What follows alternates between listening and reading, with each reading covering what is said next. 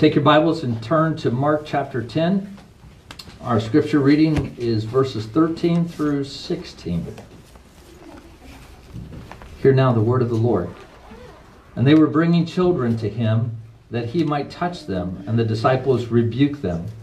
But when Jesus saw it, he was indignant and said to them, "Let the children come to me. Do not hinder them, for to such belongs the kingdom of God. Truly I say to you, whoever does not receive the kingdom of God like a child shall not enter it." And he took them in his arms and blessed them, laying his hands on them. Thus ends the reading of God's word. The grass withers, the flower fades, but the word of our God will stand forever. Let's pray. Father, we thank you, Lord, so much for your word that you have given us today. Lord, you speak to us through your word, and we're so thankful for that. So we just pray, Lord, in the same way that as a parent, a loving parent speaks to his child to share what's on his heart, that God, so we would listen. But Father, you know that we are weak, that we're fraught with temptations. Our minds might wander to think about the things that we have to do today or next week, or the things that have happened this morning on our way to church. And so, Lord, we pray for the help of your Holy Spirit to help us to focus, and not more than focus, Lord, but to receive by faith the things that you say to us. Oh, Lord, I pray that you would stir our hearts, our minds, our wills, Lord, to glorify you as we hear your word today. We pray in your name. Amen. You may be seated.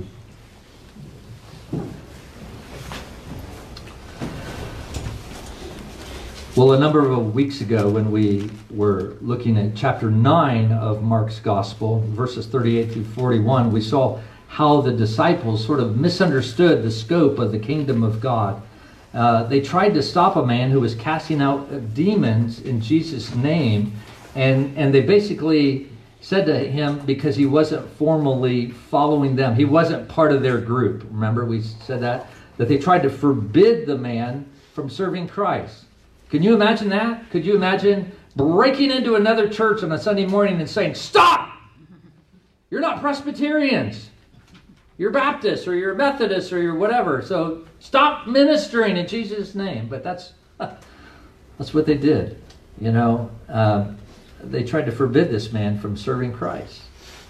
And Jesus, of course, he challenged the disciples to see that this man was part of the kingdom of God. Well, today we sort of have another situation somewhat like that. But in this passage today, we have children, parents who are bringing their children to Christ that he might bless them. And the disciples, of course, are wanting to forbid these children to come, and Jesus then corrects them. Now, I want us to see this morning that you don't have to be an adult to be part of Christ's kingdom. You don't have to be a grown-up to be a Christian. So kids, I hope you're hearing this. Both kids here, those that are maybe listening on the live stream, that you would hear that. Jesus in this short passage gives us good news for our children, and he also gives us good news for us. He tells us that the kingdom of God belongs to children and to all who receive the kingdom as a child. So I want us to look at this morning, and really there's just a couple of points that I want to make. First of all, I want us to see the openness of Christ's kingdom. As I said before, the disciples saw the kingdom of God as very narrow, and I want to suggest that the kingdom of God is very open in one sense. That Christ has opened wide the doors of his kingdom, as one person put, to any and to all who will come.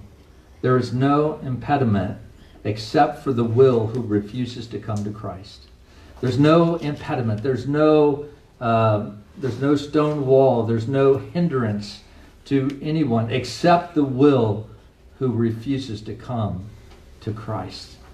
So as we look at verse 13, we see, and they were bringing children to him, that is to Jesus. Now, the assumption here is that the they are their parents. And it does at least include the fathers, because in the Greek it's in the masculine, okay, which could be fathers or it could be mothers and fathers. But they're bringing their children to Jesus. Now, there's been a lot of ink spilled over children, and what do we mean by children? Are they old children? Are they young children? And Mark is not helpful at all. because he uses a word that could be used for various ages. As a matter of fact, he uses the same word back in Mark chapter 5 when he's talking about Jairus' daughter. And he says, this child is not dead, she's just asleep. Well, she was 12 years old, okay? And he uses this term. So it can be used for older children as well as younger children, for babies, for infants. Matthew uses the same word, but Luke, on the other hand, uses a very different word. And the word that he uses actually means infants or babies. So I would suggest to you that it's very likely, and I think it's correct, that these were little kids that people were bringing to Jesus for him to bless them. As a matter of fact, even Mark says that they brought them. The kids didn't come on their own. They weren't, wasn't a 16-year-old walking up to Jesus and saying, bless me. The parents brought them. And Jesus also, he took them in his arms. And I don't think he was taking a 12-year-old in his arms, and so there's a sense in which I think he's talking about those who are younger. But regardless of the age of the children, the disciples didn't think this was a good idea. They sort of stood around Jesus, maybe sort of like bodyguards, I don't know, but they were sort of keeping these children from coming to Jesus. Now, whether they saw that as an interruption or they saw that as something that was beneath Jesus, we don't know. It could be that they were thinking, he needs to preach the gospel. He's all about his kingdom. We want to see him overthrow the Romans. He has more important things to do than to deal with children. He has to heal people. Whatever it is, we don't know. But in much the same way that the disciples were telling the man who was casting out demons in chapter 9 that he didn't belong, that's the message that they were conveying to these children and to their parents as well. They don't belong. Now, it's interesting as you look at the Greek here a little bit more, that in verse 15, Jesus says, don't hinder the children. Don't hinder them. Now, that Greek word that's used, it's translated hinder, back in chapter 9, verses 38 and 39, is the same Greek word that's translated stop. The disciples said, this guy was doing this in your name, so we stopped him. We hindered him. We tried to shut it down. And Jesus is saying in this passage, don't hinder them, don't stop them, don't shut them down from coming to me. So I think that there's a connection between these two accounts that we see in these verses. And so the disciples rebuke those bringing the children. They speak a strong word of disapproval. Can you imagine? They didn't just tell the parents to stop, they rebuked them. Maybe even shame them for bringing the children to Jesus. Once again, the disciples have a very narrow view of what the kingdom of God is all about. Now, in all fairness to them, the disciples were merely reflecting the view of society. If you remember when we were walking through Mark chapter 9, there was another account where Jesus took a child and he put him in their midst. And he talked about those who received such a child and how godly that was to do that. Because children and remember in that time I said that children were sort of to be seen and not heard. That's probably putting it very nicely. They were just really not seen as important at all. They were insignificant. They were sort of ghosts in a sense in the culture in which they lived. And so for the disciples to say, hey, keep the kids away, Jesus doesn't have time for this, would have been very much reflecting the cultural values that were around them. Well, Jesus doesn't agree with that perspective, and he counters the disciples' rebuke by correcting them. Look at verse 14. But when Jesus saw it, he was what? Indignant. Now that's a very strong word. It may not be so much in English, but in Greek it's a very strong word. He was very upset. I mean, what made me think of was when Jesus was in the temple and he cleared the temple, and you could just tell how upset he was that they were turning his father's house of worship into a marketplace, into a den of thieves. And the same idea is here, that Jesus sharply opposes the behavior of his disciples. He's like, you guys really got it wrong this time. Because you see, they were viewing the kingdom of God as much more narrow than what it is, and it did not include children. You see, Jesus was upset because the disciples were misrepresenting the character and the grace of God.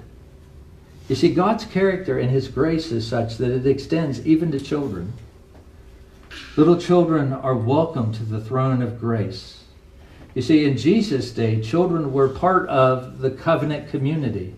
They were part of those who were blessed of God. Much like today, we receive children as members into our church, non-communing members, but they are members of our church. So Jesus came to set up his kingdom and of God among men, and he took this occasion to declare that the kingdom admitted little children to be subjects of it. In other words, Jesus says that the kingdom of God belongs to these children. Now, Jesus doesn't say that the kingdom only belongs to children or that it belongs to every child, but it does say to such as these, referring to the children who were being brought here, that they are to be included in the kingdom, that they are not to be excluded, that they have as much a right to the kingdom as the disciples themselves. And by Jesus saying that the kingdom belongs to such as these, it gives us a much broader perspective of God's grace and God's mercy. That Jesus, as we read in Mark chapter 1, verse 14, Jesus came proclaiming the kingdom of God. Jesus wants us to know that his kingdom is for children as well. And we must never forget this, brothers and sisters. We must remember to constantly be bringing our children to Jesus. And not only you as parents, but even us as a church. We need to be bringing the children to Jesus. Now, I know as parents, it is your responsibility to raise your children in the fear and admonition of the Lord. But as we baptize infants, we will say to you as a congregation, do you vow now to support these parents in the raising of this child? So they are not doing that alone. They do that with the help and the assistance of the church body that is around them as well. And we see that in so many ways in our congregation, do we not? I mean, I see that as those of you who are single will oftentimes sit with families rather than saying, oh, there's those families with all those kids that make all that noise. I will watch you sit next to families so you can help them with their kids. Sometimes holding them on their lap or sort of guiding them in the worship service. And it's just beautiful to see that kind of support. But parents, I want to say to you, you have a wonderful opportunity to bring your children to Jesus. You get to expose them to so many first experiences. You get to expose them to things like school and sports and clubs and all kinds of things. You get to expose them to what it means to have a good work ethic, and maybe you've even set up your life such that you can make sure that your kids learn to work and they're responsible, or maybe you have them reading and things like that. But we need to understand that the most important thing that we have is to bring our children to Jesus. And is that the most important thing for you as a parent? Do you convey to your kids in the words that you speak and in the things that you do that Jesus is the most important thing? Yeah, I might be good to have a good work ethic. Yeah, I might be good to have a good education. Yeah, I might be good to belong to this club or that club or whatever it might be. But you know what? My kids will walk away with the idea that there's nothing more important than Jesus Christ and having a relationship with him. From the earliest passages of the Bible, believers have been challenged to share the things of God with their children.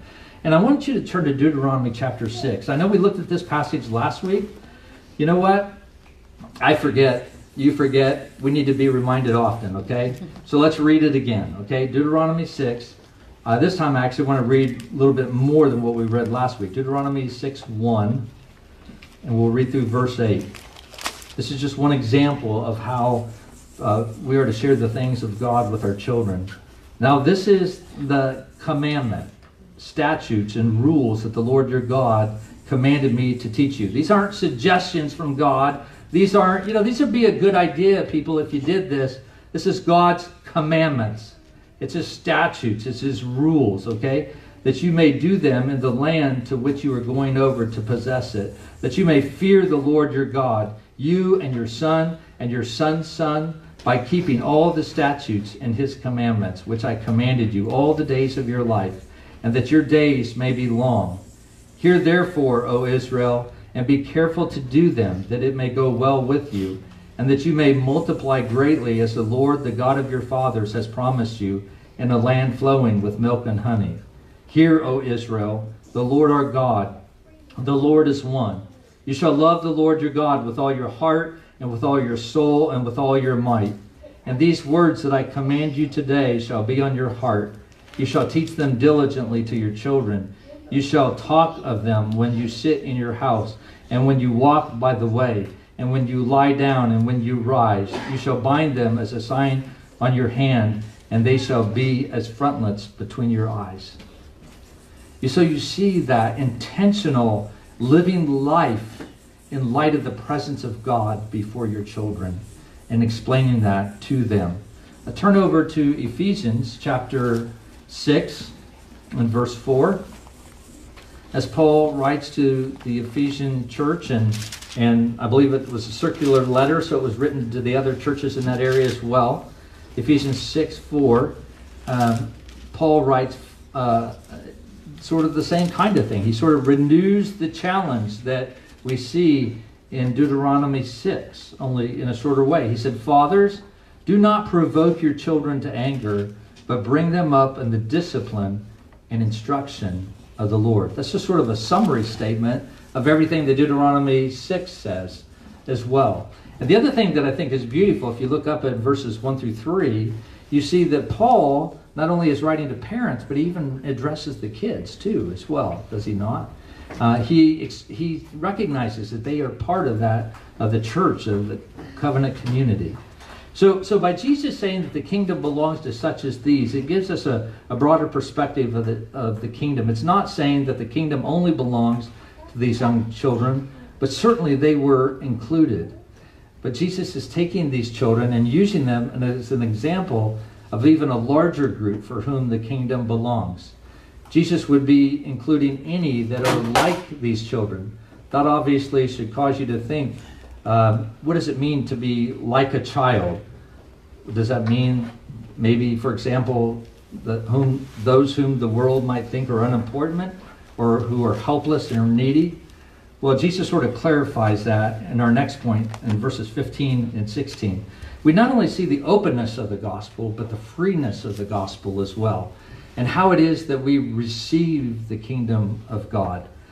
Jesus makes a very solemn statement in verse 15 where he says, "Truly," or like verily, I say to you, whoever does not receive the kingdom of God like a child shall not enter it.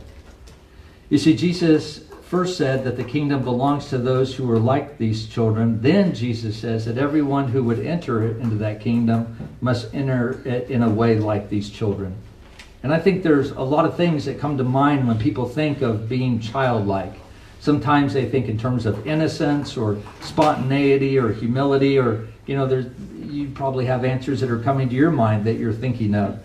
But last week we talked about how children are not innocent, as much as we sometimes might want to think that. I mean, children may trust, and we may see God work in the hearts of our kids from the time that they are young, but the Bible views children as those who are born in sin, those who need a Savior. They are sinners in need of God's grace. And so these helpless infants that are being brought to Jesus belong to the kingdom of God by the sovereign good pleasure and grace and mercy of God. Not because they deserve anything. They deserve nothing. Not because they have taken steps towards Jesus. They have not. Their parents have brought them, as a matter of fact. It wasn't that they decided to come to Jesus. It was by the good pleasure of God, by the sovereign will and purpose of God, that they have been granted the grace to belong to the kingdom of God. And Jesus says that we need to receive the kingdom like a child. I really believe that the emphasis here is on that idea of receiving. Okay? It's not the characteristics of a child, but it's on the receiving. You see, children receive things all the time, especially young children. Parents, you do everything for your child, right? You do a lot of things, both tangible and intangible. You give them food, you give them clothing, you give them shelter. You also take care of them. You change their diapers and you clean up their messes and stuff. But as they get older, you give them advice and leadership and instruction and discipline. You give them time and support. And the children, especially the younger that they are, they receive this with genuine trust that the things that you are doing are good for them and that it's not leading them astray.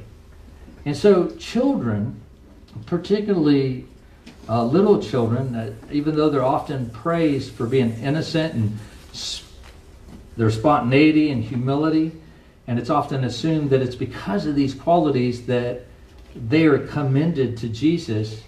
That's not what we see here in this text and why Jesus blesses them. In this story, children are not blessed for their virtues, but for what they lack, because they come as they are. They come as they are, small, powerless, without sophistication, overlooked and unfortunate in view of society. And so to receive the kingdom of God as a child is to receive it as one who has no credit and no clout, no claims. And brothers and sisters, this is why the gospel message, as beautiful as it is, and the free offer of the gospel, especially that it's free to us, you would think, who would not accept this? Who would not trust this?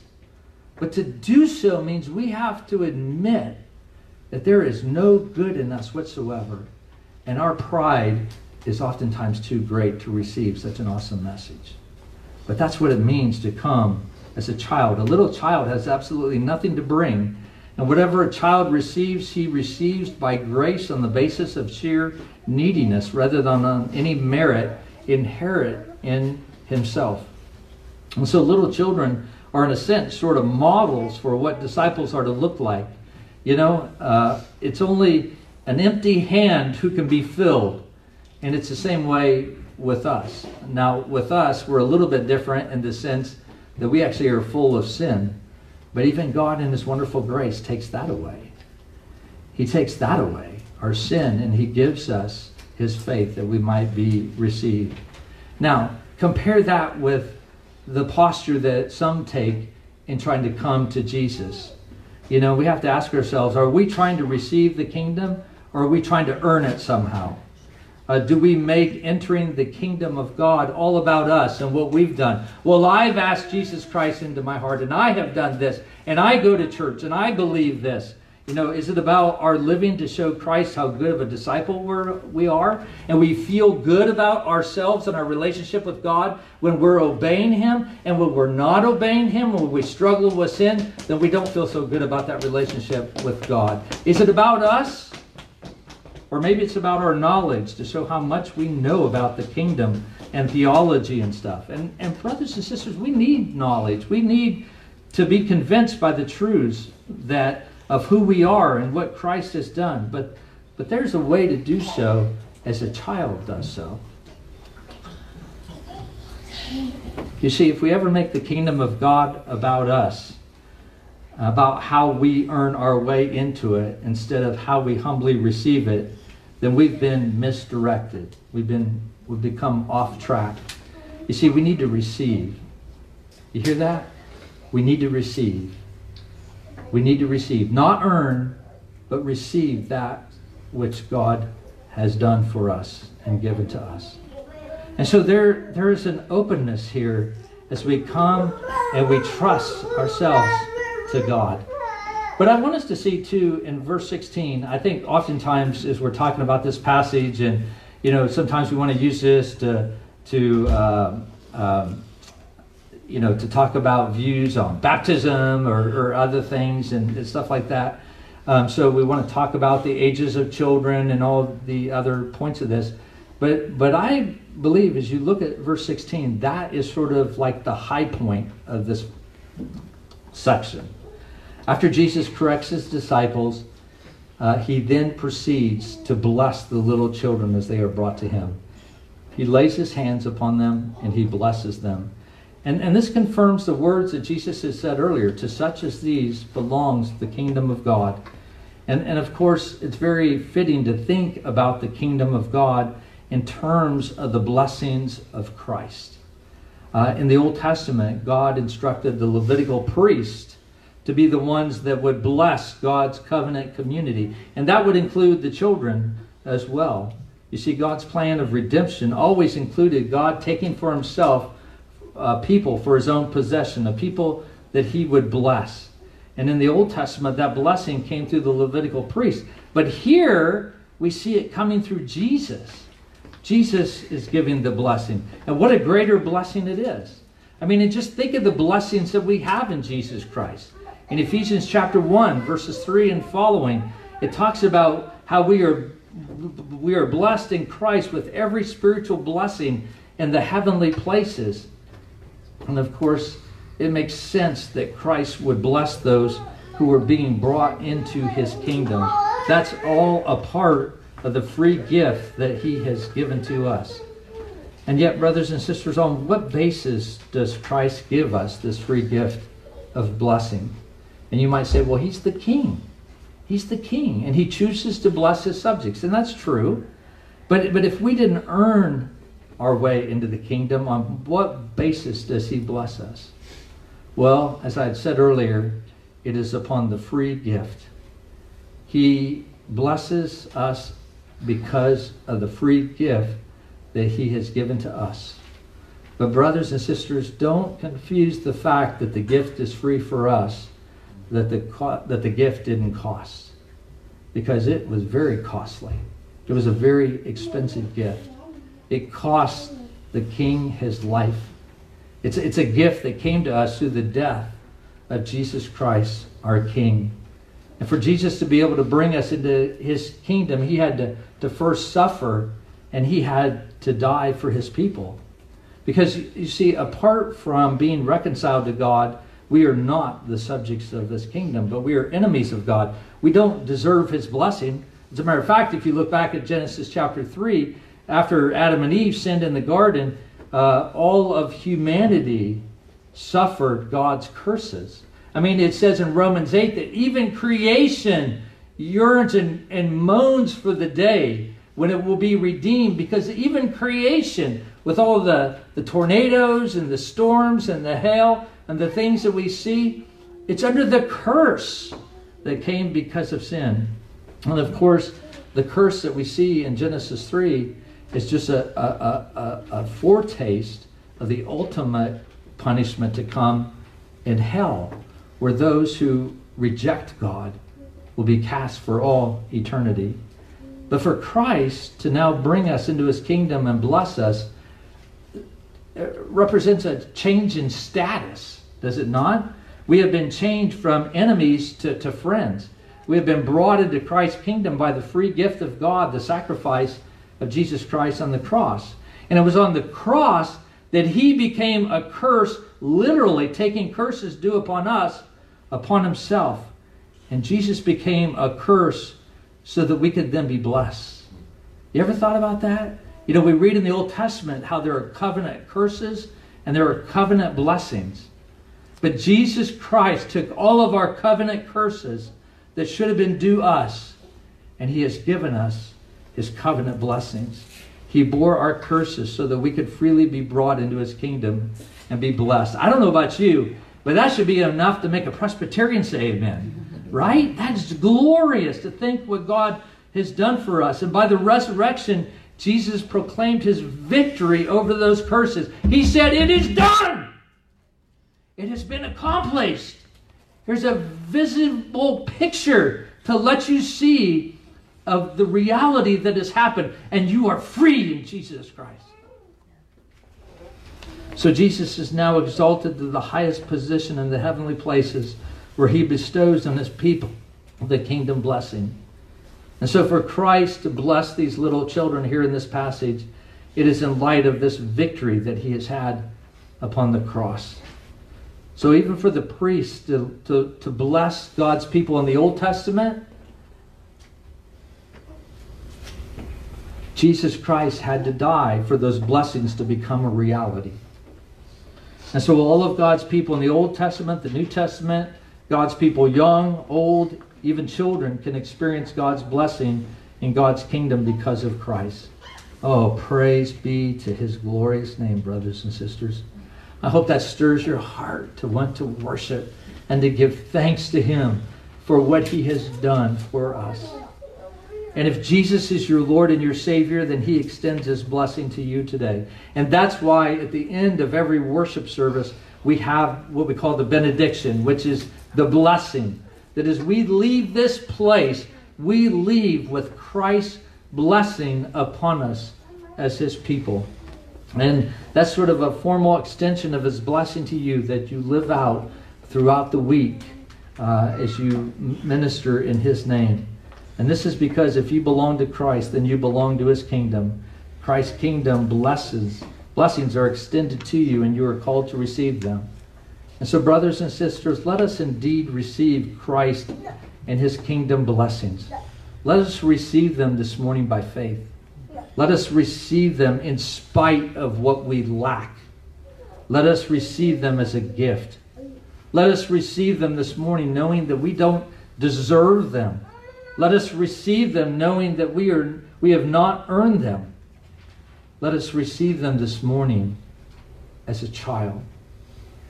Let us receive them as those who depend upon Him in the same way that a child depends upon their parents. So we depend upon God this morning. Let us never forget that. And so, if we receive Christ in His kingdom as a child, then why would we think that our children could not receive Christ and His kingdom? Of course they can. So let us bring our children. Let us bring our children to Christ. May we as a church welcome them in our midst. May we welcome them in our worship service and all the activities of our church. May we declare as Christ did, let the children come, do not forbid them. May we with our children turn our eyes upon Jesus together as one family in Christ. May we together look upon the one who blesses us, who says, you are my people. And that's why, I'm not so sure this passage is about baptism, but that is one reason why we baptize our infants. And this is also why we have children in the worship service as well. We worship as a family that includes even our little children, and we welcome them. We must.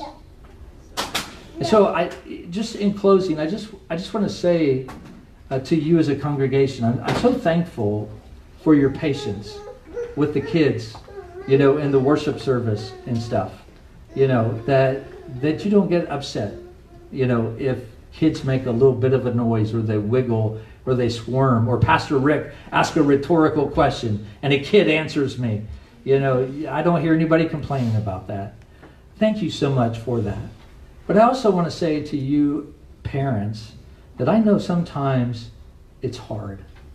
It's hard to bring your kids to Sunday school. It's hard to get everybody together and get them to church looking somewhat civil, and hopefully everybody's dressed. At least they have all their shoes, we hope. It's hard sometimes to sit with them in the worship service. I want to thank those of you who don't have children, or your children have grown and you're so patient. I want to thank you for parents as you bring your kids to midweek study. I know it's not easy in the middle of the week to gather again with God's people after you've had work and everything that's done. It's not easy to have family worship and all those things. But thank you for bringing your children to Jesus. And may that remind us of this important truth, that we, like them, together are called to receive the kingdom of God with all of its blessings. Amen? Let's bow our heads as we meditate upon this word this morning.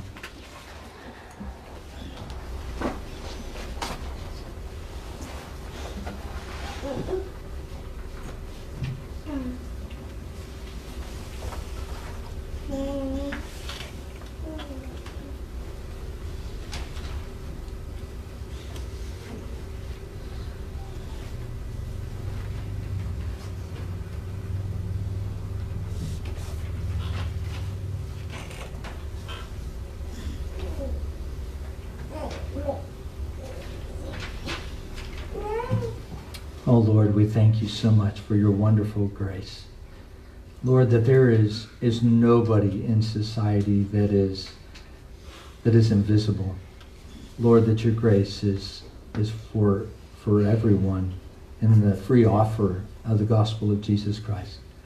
We thank you, Lord, for your love for our children and those who are part of the covenant community. And just thank you, Lord, for the picture all the way from the Old Testament to the New Testament, to see, Lord, that our children are not outside the covenant community, but, Lord, they belong. And, Father, we do pray for our kids.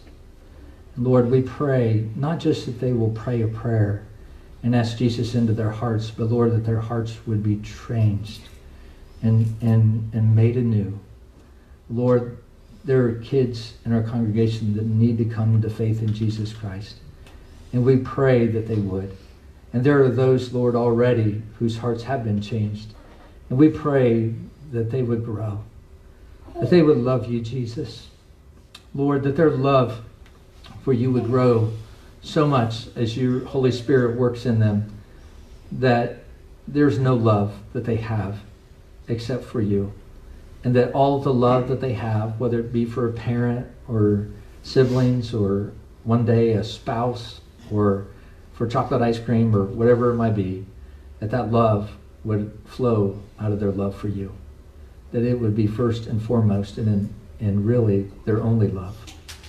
Lord, we pray that for all of us as well as we walk on this earth.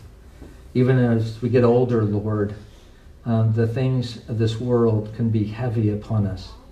Lord, we can, just the physical limitations and the changes and just recognizing that our bodies are not what they used to be and having to accept that and the limitations that go with that can be so discouraging. But Lord, we pray that those things would not be the things that define us. But we pray instead that our love for you would be the focus of our lives. Knowing, God, that this love is not something that comes from us, but something that you have given to us, something that you have poured into our hearts, as we read in Romans 5. And we pray that that love for you would be evident, not only in our own minds, but, Lord, to those around us, as we might be salt and light to the world that we have interface with each and every day. Lord, may we be your witnesses. Lord, may we be a blessing to those around us as you have blessed us. We pray in the name of the Father, and the Son, and the Holy Spirit. And God's people said, Amen.